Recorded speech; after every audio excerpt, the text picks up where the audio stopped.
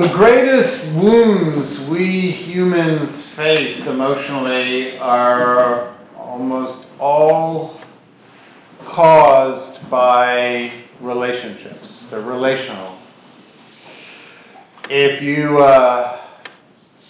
look at the recent work by people like neuropsychologists like Lieberman, Alan Shore, Fonagy, and on, what we see is that the brain is specifically set up in such a way as to store and to alert us to how well connected we are to other people. And that our emotional wounds are, by and large, caused by interpersonal events that leave us feeling cut off, abandoned, rejected, shamed, unwanted. The right anterior cingulate cortex, if you care, is actually a part of the cingulate that alerts us to, it has the greatest control over where you focus your attention. Your left cingulate controls your attention where you want it to go, like when you want to think about work, or you want to focus on a TV show, or you want to focus on Facebook, or you want to focus on some project you're doing. Any volitional work you do is by your left cingulate, but your right cingulate you have no volitional control over, and it's there to alert you to the fact that you're in physical pain.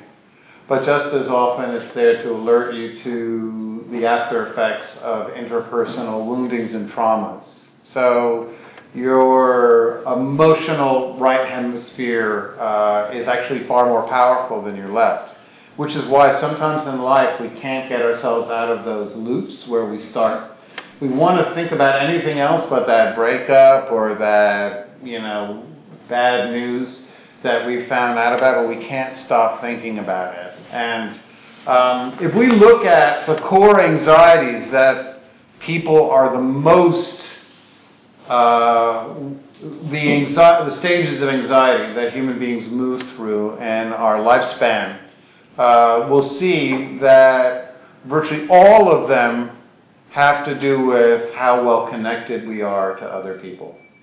We are, after all, a social species. We are a species of pack animals that connect to survive. We don't, as it were, run fast, climb trees very well, dig holes. We don't jump into the ocean and swim with great alacrity. So when it comes to being surrounded by predators, wild coyotes, any kind of natural threat, the greatest tool that human beings have is our ability to connect to survive. And that's why our right hemispheres are so devoted to attaining security through connection, and that's why all of our emotions are litmus tests, urging, impelling, compelling us to do a better job in connecting. While we all have plans and goals, we all want to write the great American novel or travel to the most unknown beach in Thailand. We all want to accomplish and accumulate great things. But we all, at the meantime, have to go about those tasks while at the same time having all these pesky emotions, sadness, loneliness, joy, despair, frustration, confusion, doubt, that come up. And these emotions come up specifically because of interpersonal traumatic events and wounding events. So if we look through the history of a human life, when we are born, we all have what's known as annihilation anxiety. That is, folks, the very simple fear that we're going to be overwhelmed, suffer pain, and be killed, because we're all born babies. We're vulnerable. We can't take care of ourselves. We are essentially vulnerable to any bad thing that could come along and could overwhelm us. So all infants are born with a necessary fear for their own survival that is only abated by the human being's hardwired ability to connect with caretakers for love and security. So along with grabbing and sucking and other basic, very few innate qualities, the one thing that all human babies have very, very hardwired is the impulse and the ability to connect with others. They can discern from as little as 2 or 3 months human faces and can make contact with human eyes very, very early on. Why? Because the human baby, if it didn't do that, if it couldn't make emotional contact with caretakers, it would be, to use a clinical term, screwed. Completely screwed. The baby needs to be able to essentially connect to survive. So once the baby connects and makes a strong bond with a caretaker, the next great fear we have is separation. We move on from fearing our death or our annihilation we now fear separation from the caretaker. And if we don't get secure caretaking, we wind up with long-term attachment issues, OCD, fear of being alone. We wind up with cluster B personality disorders. So it's important that you learn how to connect and feel a reliable connection. Unfortunately, if your caretaker is too capable of connecting with you and in fact doesn't leave you enough space, enough room to explore the world, then you wind up with what's called engulfment anxiety, which is the fear of essentially losing your identity in the relationship with your caretaker and being essentially controlled. And those people very often grow up to be adults who are, of course, frightened of commitment and feel smothered in virtually any intimate relationship they wind up in. So let's assume that you're lucky, that you don't experience too many woundings, and you graduate to school where you have to interact with all those scary peers, and you have to then you move on from seeking security from your caretaker to seeking security in the world through bonding with peers. You have to now find your security by gaining admittance to a group of other kids. And that's where I really went down the, that's where my life really kind of sucked. And if you're in that stage, you wind up with the anxiety that I like to feel I mastered when I was a kid, neurotic anxiety. Neurotic anxiety is the belief that there's some personality trait, some impulse, some characteristic about yourself that will lead to complete rejection by the rest of the world. There's something so ugly, monstrous, or unlovable tucked away in you that if you let your guard down, other people will see it, and so you have to make sure that nobody else sees this part of yourself, so you start becoming increasingly inauthentic to survive because you don't want people to see that part of you that you believe will lead to social rejection and shame. And again, as Lieberman's studies have shown, there's nothing more traumatic than, or one of the most traumatic things in life is the experience of sudden abandonment, rejection, shame, abuse. In my family, my dad was a violent drunk, and he never fell short of the mark in informing me that I wasn't a real man like him. I was raised in the city. I was too much of a mama's boy. So he informed me that other people would never accept me for who I am. He was wrong, but I didn't know that. And so for much of my teen years, I tried to look tough and be cool, things that I am completely incapable of. And so I turned increasingly to drugs and alcohol to create this performance to get love, because if I didn't, I was completely swarmed with neurotic anxiety, fear that other people would see the fact that I wasn't a real man, like my dad said, and they would all reject me. So then the next level is if we do get acceptance from peers and we do manage to do that, through years of therapy, then we wind up with decompensation anxiety, which is the fear of losing our minds and falling apart. And that's sort of like the most adult fear. And so and then there's also signal anxiety as well, which is the fear of our own emotions and how they'll pull us apart. So, if you listen very closely to that story of a human life in terms of anxiety, that's such a Jewish thing for me to do. The history of a human life from the point of view of anxiety, but I am Jewish, that's why I'm saying that. Okay. So the thing about that is every great fear has to do with our relationship with other people. There's no anxiety of, oh, I won't get to write a great American novel, or oh, I won't get to go to that beach in Thailand. That's just not an anxiety. I can tell you that in all the years of consulting, work that I've done with one-on-one therapeutic work that I've done, I've never once had somebody come in and say, help me, I'm not, I haven't written the great American screenplay yet. It just is not a reason that people essentially deeply, deeply struggle. They would like to, but really our core wounds are interpersonal. The woundings we have are so painful that we experience in the hands of vulnerable, important relationships that they become the parts of ourselves that we treat as if they're toxic. We treat the memories and the feelings associated with rejection and shame as if they are nuclear waste that have to be buried as deep into our unconscious minds as possible, because acknowledging our rejections, our abandonments, our woundings, the times that the people we trusted were didn't care for us, didn't suddenly acted in a way that was heartless.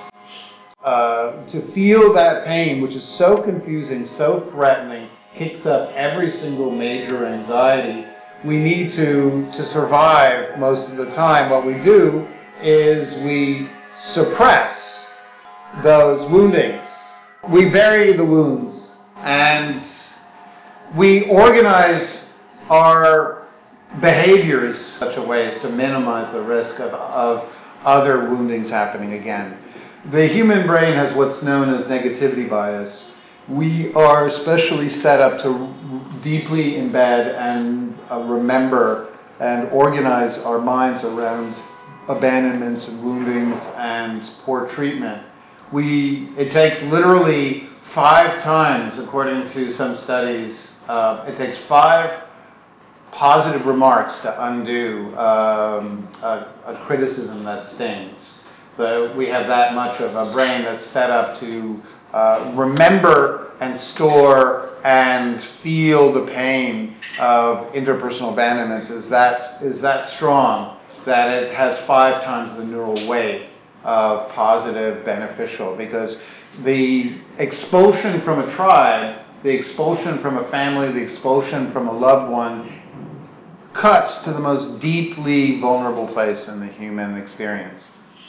So, not only do we bury the wounds, but then we construct a whole set of behaviors to protect us from these woundings ever happen again.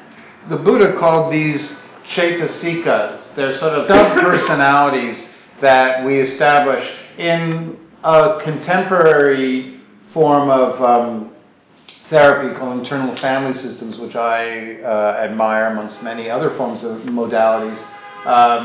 They call these coping strategies managers. Managers are behaviors that we adapt. They're not natural. We adapt them as a way to stay safe in a world of other people, to make ourselves lovable, to make ourselves essentially seem admirable or worthwhile, so that we'll never, ever, we believe, have to experience rejection or abandonment or dismissal or abuse again. So what are these managers like? They are, there's a whole realm of them. There's the busybody who always has to be achieving things to show how worthwhile they are, because if they ever are not accomplishing things, they feel that other people will stop noticing or stop caring. There's the self-sufficient, self-reliant, the person who can never, ever acknowledge that they're in pain or sad or lonely, because they so associate those vulnerable states with rejection, so they maintain that famous stiff upper lip no matter what, because that's the only way they feel they can survive. There's the caretaker, the child that grows up with the parent who was emotionally unreliable. And so the child learns that rather than ever expressing its true, authentic needs, the only way it can maintain a relationship with its parent is by taking care, becoming a caretaker. And then that child graduates to be an adult who constantly shows up for other people, worries about other people, is the first one to show up when somebody needs help, but never expresses their own needs. There's the inner critic who seeks to be perfect and who is constantly hard on themselves for their creative endeavors. There's the person who's the life of the party, who only believes they get love and attention by performing, by being funny and being larger than life and calling attention to their creativity. There's the people pleaser, the person who says, just the right thing, who essentially puts on a pleasant face that, makes everybody feel welcome. And many of us don't, of course, settle for one manager. We have a number of managers. Hopefully you don't use the same manager in your job, which you might be the busybody or the perfectionist in your job. You might not hopefully do that when you're at a party with friends. When you're at a party with friends, you might be the life of the party humor person or the caretaker at the party, but when you're at work, you might be the self-reliant person who does everything by themselves or whatever. You get the idea. The problem with these managers is that if you live in any of them for too long, you will absolutely lose your goddamn minds. Because none of them allow you to do the one thing that makes life manageable and survivable. None of our managers allow us to express our authentic feelings, our difficult, messy feelings, our sadness, our loneliness, our frustration, our confusion, our doubt. The whole point about managers is that they look good to other people, and they look good to other people because we've effaced all of the challenging, difficult, parts of the human experience and just wound up with something that looks nice. And so we bury, along with all of our wounds, those parts of ourselves that we believe are difficult. The part that is unhappy, that wants to complain, that wants to, get angry, that wants to express its doubt and confusion. Now, eventually, our managers fail us. We have to go home, we're alone, we're lonely, we're confronted with our own experience without the rest of the workforce or other people. And very often, when we don't get the opportunity to live in these managers, which we confuse with our true selves over a period of time, we then fall back on a second set of coping strategies, which are now maladaptive. These are known in IFS as firefighters. Firefighters are the addictive qualities in ourselves that come out when we can't be in our managers. We can't look good to other people. We're not performing.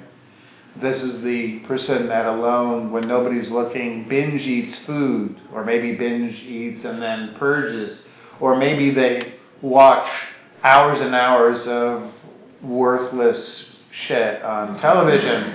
Or maybe they get drunk. Or maybe they secretly smoke pot. Or maybe they go on Amazon or eBay compulsively and bid for things they don't need. Or maybe they, when they feel really lonely, they call up people and have sex that feels ultimately desultory and meaningless just for that fleeting sense of being connected. I could go on, but I don't want to bring you down. And then sometimes this person also gets somatic illness because just as a way to take care of themselves, they experience an illness or a breakdown. All of these strategies, these second level maladaptive coping strategies known as firefighters, these are there to keep us from re-experiencing the woundings, the painful abandonments, the memories of trauma and loss and interpersonal sufferings that we've gone through in life. So we fall back on our firefighters, our addictive strategies, as a last-ditch attempt to keep us from feeling loneliness, abandonment, the residues of mistreatment in our life. The most crucial part of healing for a human being is if we simply try to push aside our managers and push aside our addictions without addressing the underlying core wounds that these managers and firefighters were established to protect us from. If we don't address the core wounds, we'll just fall into new managers. We won't be the perfectionist, we'll be the people pleaser or the life of the party, but we won't show our true, authentic selves to other people. We won't disclose our real needs because we'll still have these buried wounds and these feelings of terror about abandonment.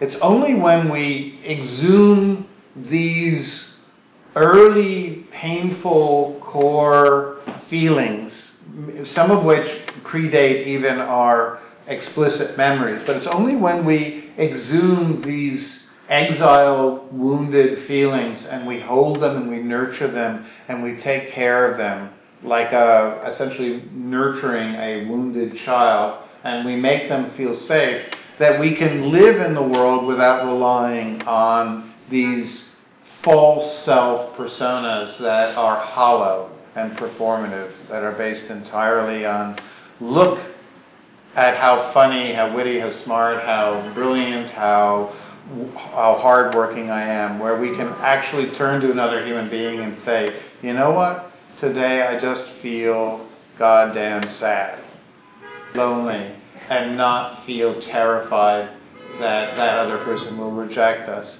And so to live, to truly flourish, we have to be able to connect with and heal that which we've been running from our entire life, that buried pain, that buried experience of, those core traumas. So, insight meditation is specifically very, very good for this process. In fact, Richard Schwartz, the guy who's the founder of IFS, often refers to the methodology of connecting with buried wounds and exiled feelings and asking managers to step aside so that we can connect with our painful experiences. He calls the process insight after insight meditation and insight practice. It's a practice where we use what the Buddha called sati sampujana, which is a form of meditation where we use our creative abilities and our explorative, inquisitive minds to connect with parts of ourselves and we observe from a detached remove. We observe these parts of ourselves. We treat them with great respect. We don't judge any part of ourselves. We don't criticize any part of ourselves. We open and we, after we understand these parts, we ask them to step aside so that we can feel into and connect with some of the deeper pains that we have been essentially warding off, have been sealing off as if it's toxic waste. And when we find that as an adult we connect with these pains, we find that it's different than when we were children. When we were children, abandonment, rejection, people who were cruel, they literally were people who could lead to our lives ending or at least being lastingly miserable. So we have a relationship with our own pain as if touching it can lead to annihilation. But the good news is when we're adults, we can actually connect with and hold and be with pain in a way that it doesn't overwhelm us. If we stop running from it and we learn to turn towards it and greet it and hold it and nurture it, it doesn't consume us. It actually becomes something that we can hold. So we're actually showing our emotional circuits that we don't have to bury these wounds anymore, that we can, in essence, be with and connect with these buried pains.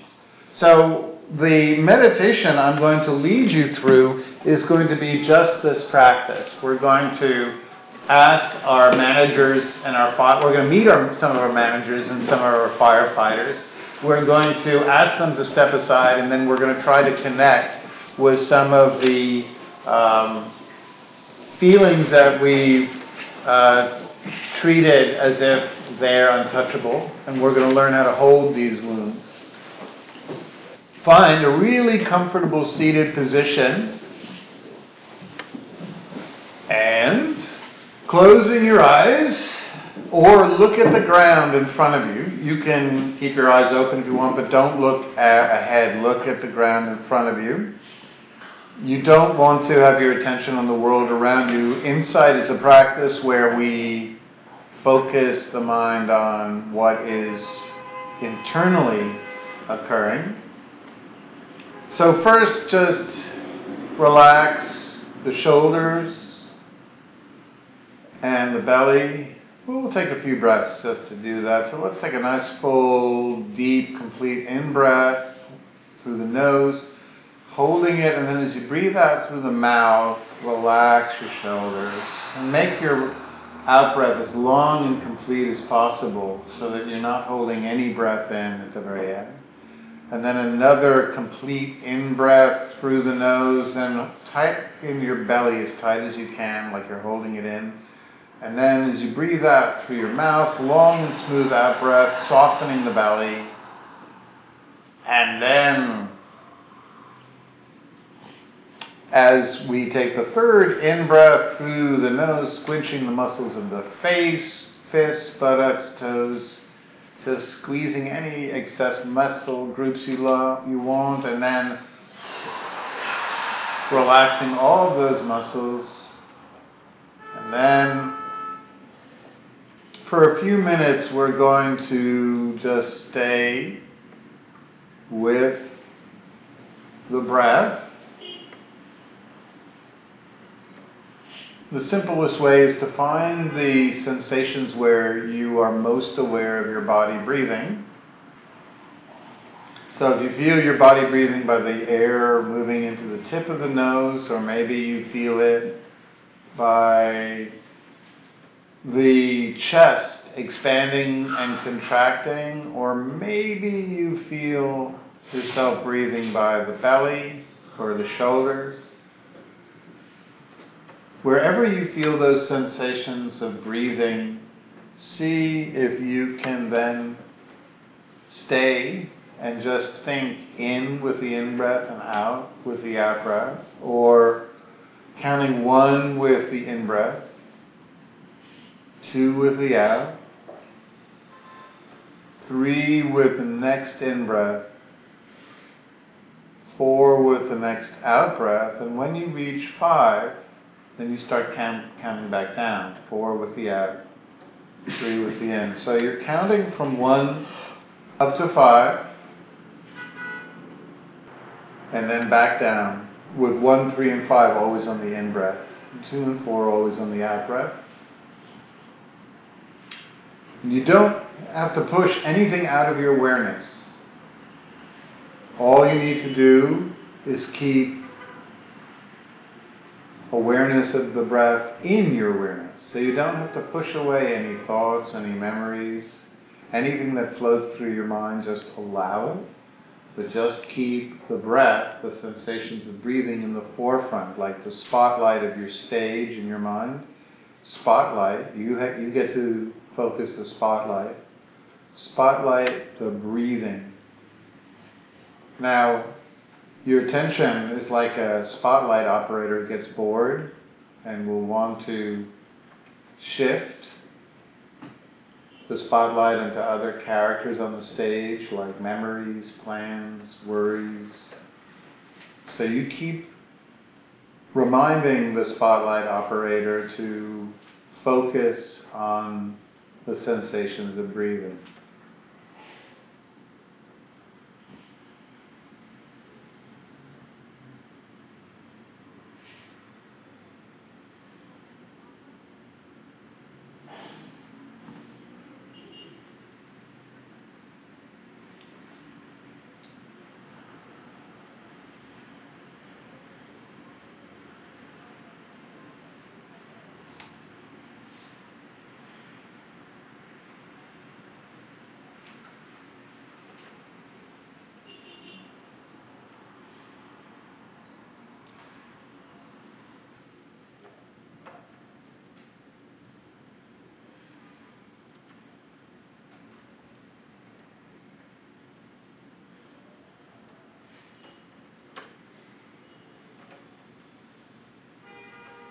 So if your attention wanders, if the spotlight operator gets caught up and interested in something else going on stage,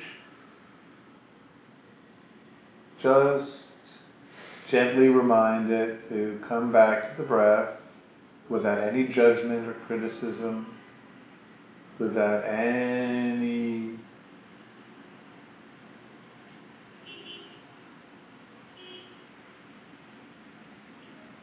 sense that anything wrong has happened.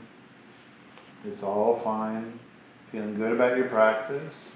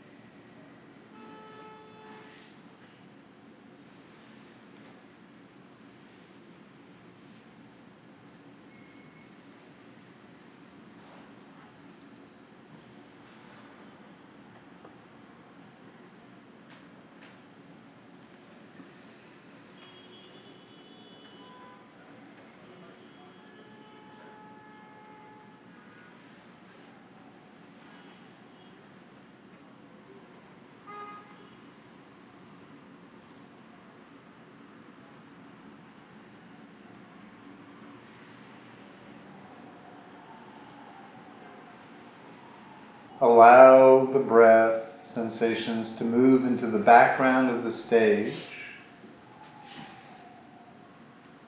And I'd like you to bring to mind a character that represents the way you behave in work settings or in professional settings or in situations where you often feel on the spot, like you have to perform, like you have to be at the top of your game, as it were. See if you can discern a characteristic, a trait, a set of behaviors that you notice or people commented maybe in the past. Do you become smaller? Do you become larger than life? Do you start to worry about how everybody else feels?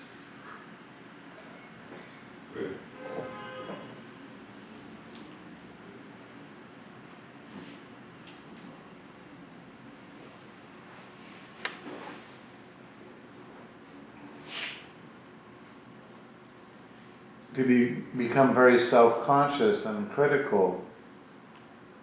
Do you worry that it's your job to make everybody like each other? Do you become a caretaker, worried about how other people are doing at the expense of your own needs? Just find some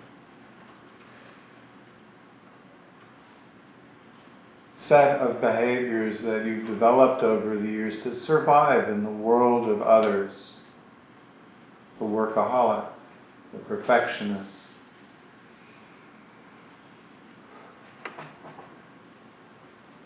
the performer,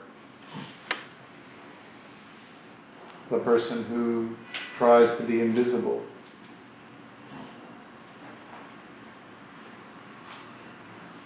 And with these traits in mind, ask yourself, how does this feel? Can you feel what it's like to be in that state in your body? Is there an embodied state that comes along with this manager?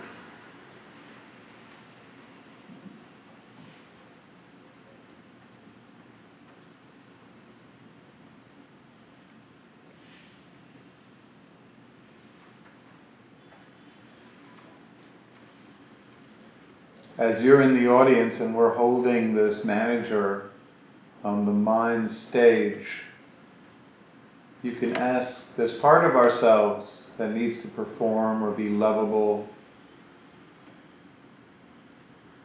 what is your job? And just see whatever comes to mind.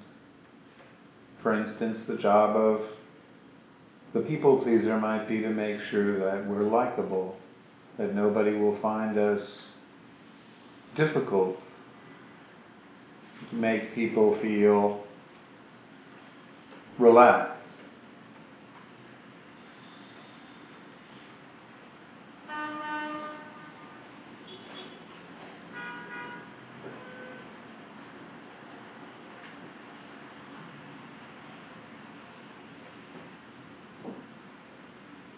And then we might ask, what are you afraid of would happen if you didn't do your job?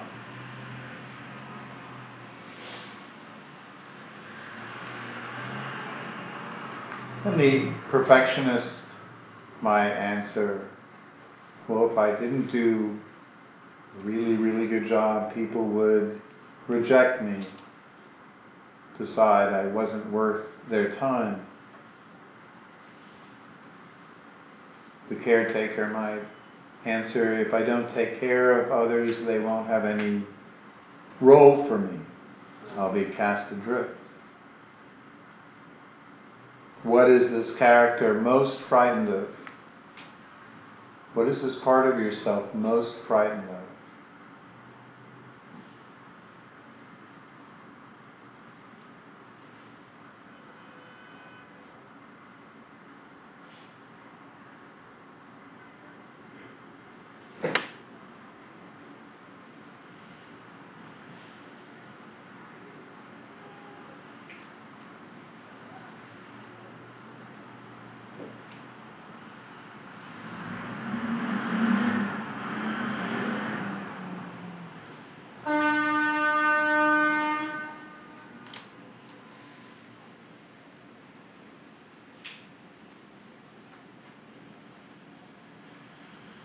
And then see if you could send a reassuring message from your mind to your heart,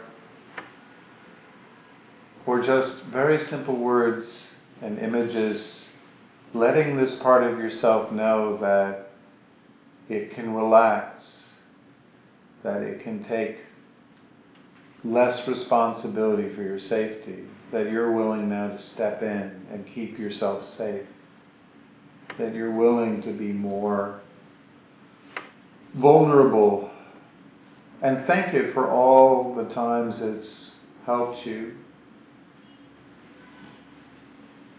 without any judgment, thanking the perfectionist, the people pleaser, the critic, the caretaker, the self-reliant, the busybody, the workaholic, the taskmaster, any form or shape that our survival strategies have taken. And then bring onto stage another character. This one might be less likable. This is the character of our addiction, our greatest compulsive quality, the part of ourselves that secretly binges on food, the part that isolates, the part that numbs, self-numbs through television, substances, shopping, sex. The part of us that just doesn't want to feel anything, especially our sadness, our loneliness.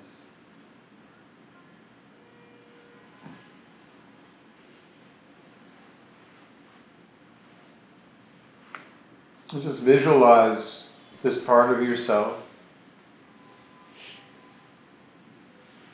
with kindness.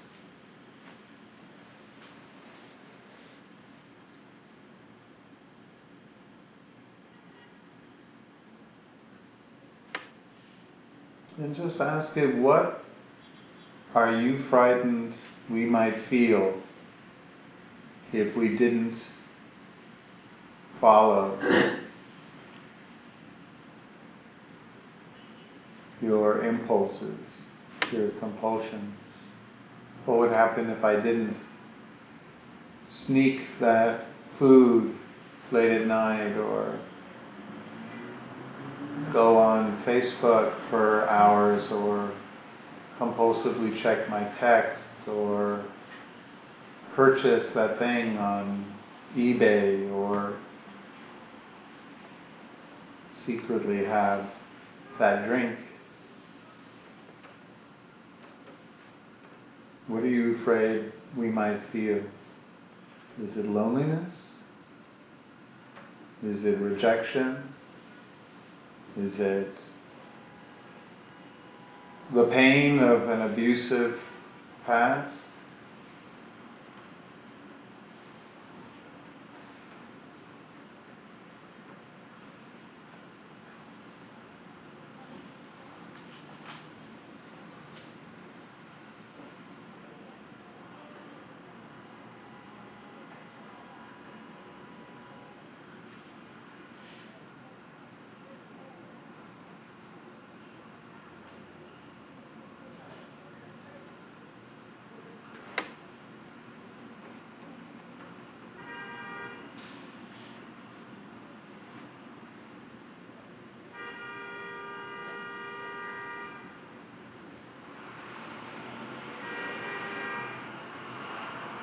And then gently and kindly inform this part,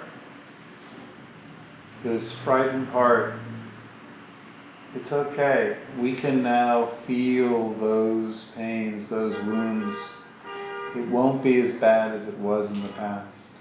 We're now capable of healing ourselves.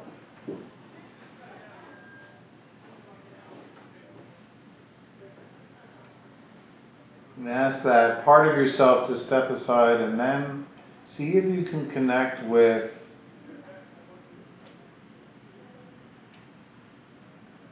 whatever emotional energy, feeling, bring onto a stage a part of yourself that's so hidden, that's so buried for years, that's so been kept in the shadows, a part of you that's terrified, wounded, hurt,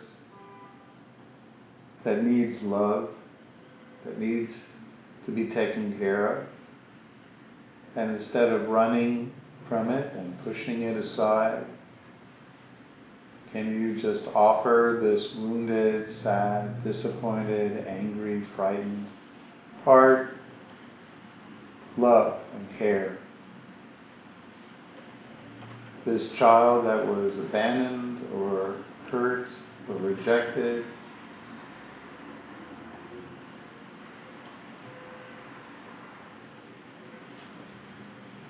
It's there on the stage waiting for your love.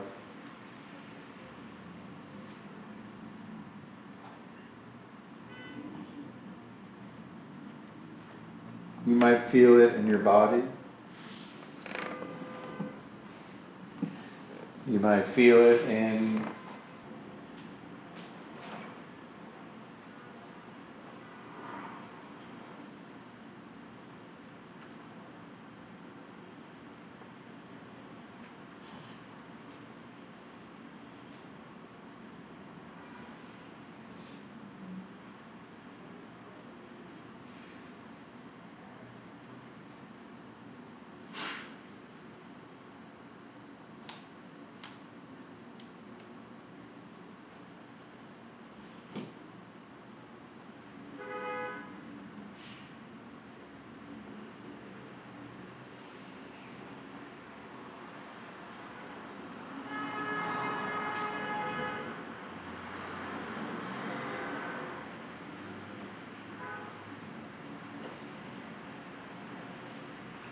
you can ask, how does it feel?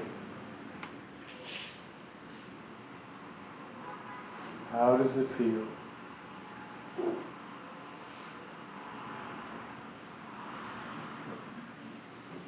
Whatever you feel is okay. You might not feel anything. You might feel just a touch of sadness, or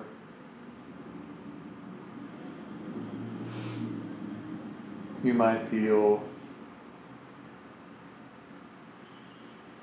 a slight contraction in some part of the front of your body, or maybe some heaviness behind the eyes.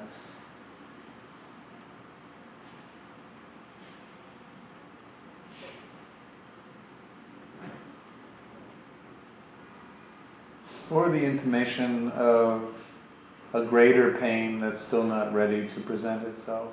And it's all okay.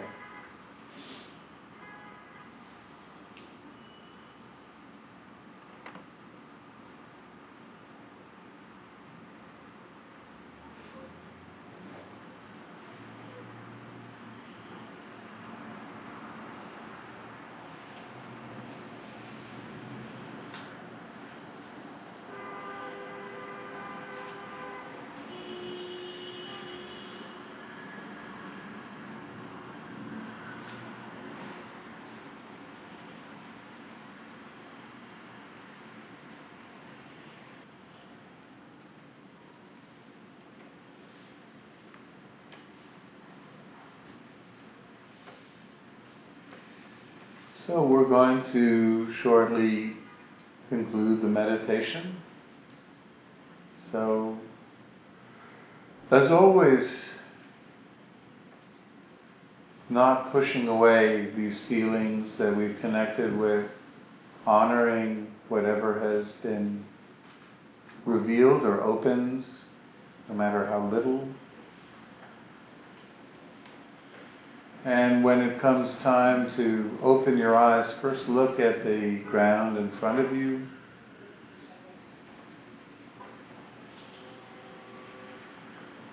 Feeling the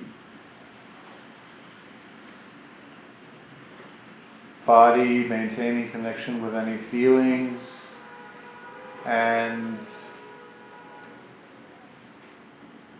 then